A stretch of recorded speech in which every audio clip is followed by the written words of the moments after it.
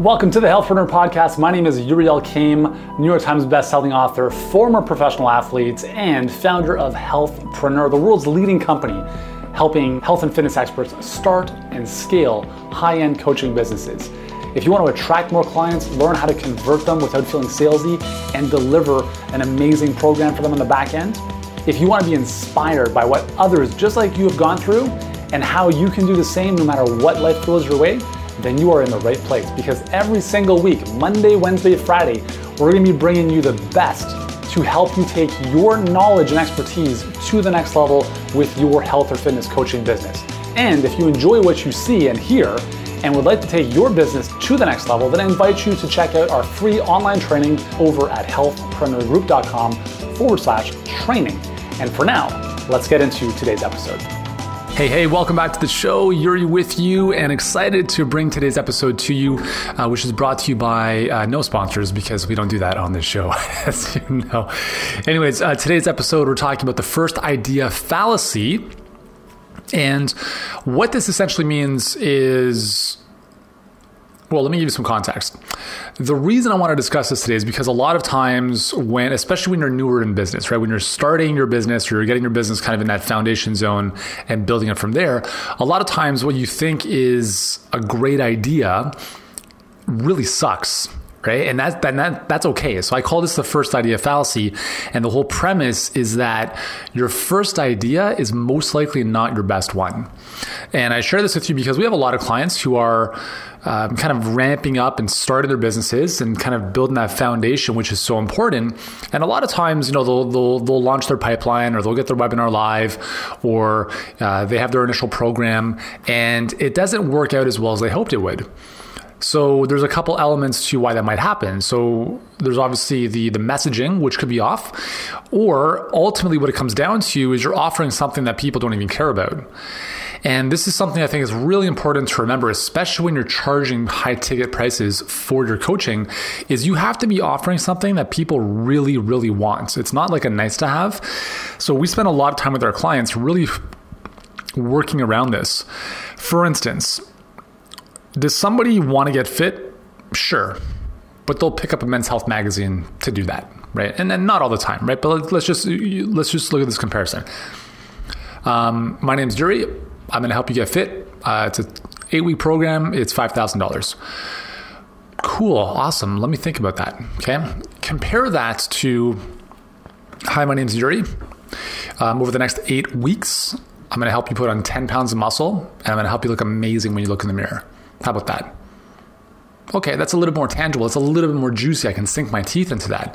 So part of this idea generation process is coming up with something that people really, really want. Now, how do you know what people want? Well, if you're good at what you do, you should know that already, right? You should have been working with clients. You'll know what they want. You just get a sense, right? You just look at what the marketplace is talking about, what people are suffering with, what they're having issues with, and you create your offers around that, assuming that is something you can actually deliver on. So the key is that you want to make your offer, like your program, for instance, something really, really valuable, which means that it solves a major pain or problem for someone, or it's something that is strongly desired. And if it's not there, if it's kind of like a nice to have, not a must to have, you're going to have a tough time making that work. So bringing back to this idea, to the first idea is, the first idea might look like I help people lose weight. I help people get in shape. I help, men get fit. And that's a good first idea. That's a good starting point. And sometimes it's actually good to launch that and struggle. And obviously my intention as a coach is never to have any of my clients or anyone suffer, because that's my goal, is to end suffering for all of them, right? That's what I want to do. But you have to go through the journey. So my son, as an example, was trying to open a bottle of water the other day, right? So we got a bottle of water and he couldn't open it. And he's like, can you open this for me? I'm like, I could, but I'd rather you struggle with this for a little bit, right? Figure out a way to make this happen. And so he was doing it with his bare hands. And then I'm like, well, what if you put your gloves on so it didn't hurt your skin as much? And then he did that, and he was able to, twist off the cap. And I was like, cool, you did it, right? That's awesome. So there's a balance in life and in business between doing everything yourself, which I don't think is a good idea, but obviously going through the journey where you have to go through those points of struggle where you come up with the insights to understand that, you know what, maybe that wasn't a good idea, right? I tested this out. I had these discussions. Obviously, I threw it against the wall and it didn't stick. Now I know.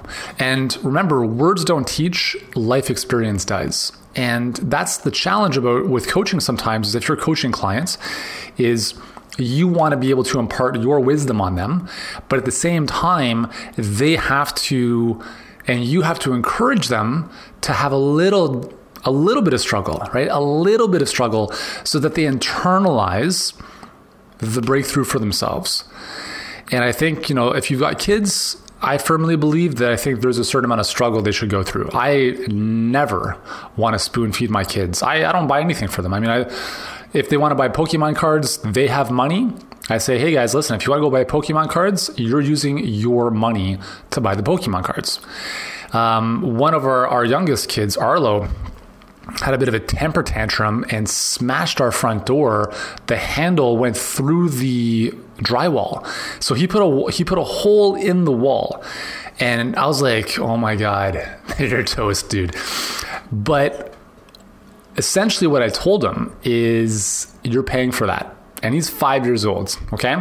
So, and you may or may not agree with me. I don't care. Right? This is just the way I look at this, is kids don't value much because they don't pay for it.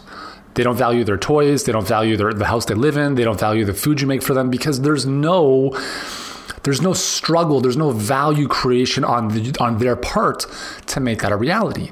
So I told Arlo, I'm like, hey buddy, listen, I don't know how much this is going to cost, but it's going to come out of your money for as long as needed until it's paid off. So I don't care if it's a $500 repair, that birthday money you got, it's coming right into that repair. And yes, you might think you are a friggin' tyrant as a parent. I don't really care, but I want my kids to learn the lesson that you have to take responsibility for the outcomes in your life. So I'm like, listen, if you want to break the wall, that's fine. That's your choice, but you're going to pay for it. If you want to buy more Pokemon cards, hey, that's great. You have a certain amount of money you get for your birthdays and other things. Half of that money is put aside in the savings. The other half you can do whatever with. So if you want to buy Pokemon cards, you're making the choice to use your money to buy that. But when you don't have that money anymore, remember that was your choice. So where am I going with this? I don't even know how I got off onto this tangent, but I think it comes back down to you value what you go through. And so I think I believe, personally for me, I believe it's important to go through a little bit of the challenge, to test something out, to see that it doesn't work. Cool, got that, check that off. Let's move on to the next idea. I think a great example of this is Facebook advertising. I love Facebook ads. You should as well. Facebook is your YouTube channel, it's your blog, it's your email list. Every single person you ever want to help is on Facebook. And if you look at it that way and look at how do I get more of those people on Facebook into my world, think of it like this. Think of it like, well, just on the side, like, I don't know, you obviously can't see this, but right over there is the door to the studios, just the door to my room here. Now, consider this. On the other side of that door is every single client I could ever ask for. And it's every single client you could ever ask for. Now, Facebook is the gatekeeper. Facebook is the door, and it's kind of like the bouncer. It's like, hey, man, I'm going to slip you a 20. Can I get in? He's like, yeah, no problem. Let's get in. So you slip them a 20, you get into the club, for instance. But let's say you've got a bunch of friends with you. Now you're going to slip them a 20, 40, 50, 100, $200. Now a bunch of your peeps are going to come into the club with you. And this is kind of like Facebook. The more money you give Facebook, the more they're going to open the door to allow more of your clients or perfect people to see your stuff and engage with you. And I think it's a great opportunity, no matter, and you don't need to have a marketing budget for this, because if you do have a pipeline or a funnel built out that's, the acquisition of those clients is going to pay for your ad spend, then you don't need to worry about, having a budget, for instance, right? But think about this. Do you know that the first ad is going to work? Like the message or the image, is that going to work right off the bat? I don't know, maybe or maybe not, right? So what you want to consider is you need to look at this as you're an investor and you're also a detective. So the investor mindset is thinking about, okay, I'm going to put in $100 and let's see what happens. If I can make 200, 500, 1,000 return, that's great. The detective is thinking about, okay, I'm going to test this one idea, this one message, this one image, this one headline, this one angle. We're going to put it up there. If it resonates, cool. If it doesn't, let's think of something else. As you're always testing new ideas, new angles, new images. And there's no one perfect ad because everyone's business is different. And your story, your message is going to be unique based on your situation. So in terms of having this resilience to go through and understand that if you put up 10 ads, 8 of them are probably going to suck, but 2 of them are really going to be good. And it's probably not the 2 that you think are going to be the best. And this is the big insight that I've had over the years in business is that the idea you think is going to be the big one, a lot of times is not. And I've shared this story with you before, but my Fitter Than the Pros launch back in the day, we thought it was going to do 7 figures, it ended up doing $5,000. There's a lot of learning in that. And I think one of the reasons that we really encourage our clients to at least initially understand Facebook advertising at a very basic level is that they start to look at business through this lens. Is, okay, well, this didn't work. This one did. Okay, cool. Let me try something else. And this one's working well. Let's keep that going. Let's put something else into the mix here, see how that's going. And now you start to think through a different lens as you grow your business to understand that it's not just like one thing that your whole life depends on. It's constantly testing new ideas because the only feedback that matters is from the marketplace. And yes, coaches can give you feedback and direction, but ultimately it's like, hey, does this headline make sense? Sure, I think it looks good. Or no, it sucks, try this, but I don't know what it's going to convert at. You have to put it out there and see what the market tells you because that's all that is going to give you the concrete data in the long run. So don't get too hung up on if you've had something you thought was going to be great, it didn't work. Okay, well, maybe you tweak the idea, you tweak the offer a little bit to make it more compelling, you change the messaging around it, or you scrap it all together and you're like, you know what, wasn't a waste of time. It was a learning, and you move on to something else, okay? But again, there's this fine line between not always jumping ship to the next thing, but really starting to understand, thinking like a detective, like why didn't this work? Where's the leak in this process? What could be tighter? What could be better? And this is why business is challenging. There's no easy way to go from 0 to hero in a very short amount of time. Yes, you can do it quickly, but you have to understand that there's a process. There's a process of learning, tweaking, optimizing, testing something new. That didn't work, test something new. And that's the ongoing process we all have to go through to build a successful business, especially when we're marketing, right? Because that's pretty much what we're doing is we're putting our stuff out there and we're seeing what resonates with people. So that is the whole concept I wanted to share with you today, the first idea fallacy. So my take home is don't get upset if your first thing doesn't work out. Just keep at it again. Remember, a big shot is simply a little shot who just kept on shooting. That's it, right? There's no like genetic mutation that makes you a successful business entrepreneur, right? Or a coach or whatever you want to call yourself. So that's the goal. Again, if you want help moving your business forward, we have our Luminaries Mastermind coming up in Toronto, June 26th and 27th.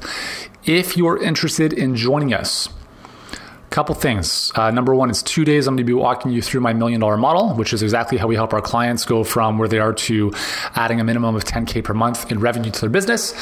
The details are over at, you probably want to write this down, healthpreneurgroup.com/2, as in the number 2, like not spelled out, but the actual, like, just press the number 2 on your keyboard, 2-day, DIY. So 2 DIY.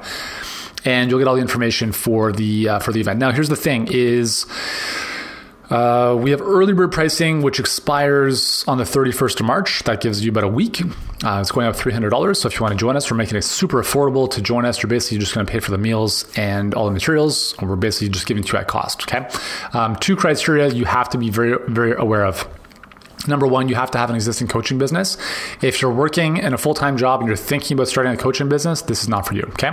Second, so you have to have experience coaching clients. Second, you have to be generating revenue. If you are pre-revenue and you've got 0 clients, this is not a fit for you. But if you are generating revenue and you are working with clients and you have a history, obviously, of coaching, then this can be a really good fit. So what you're going to want to do is go to healthpreneurgroup.com/2day, fill out the application.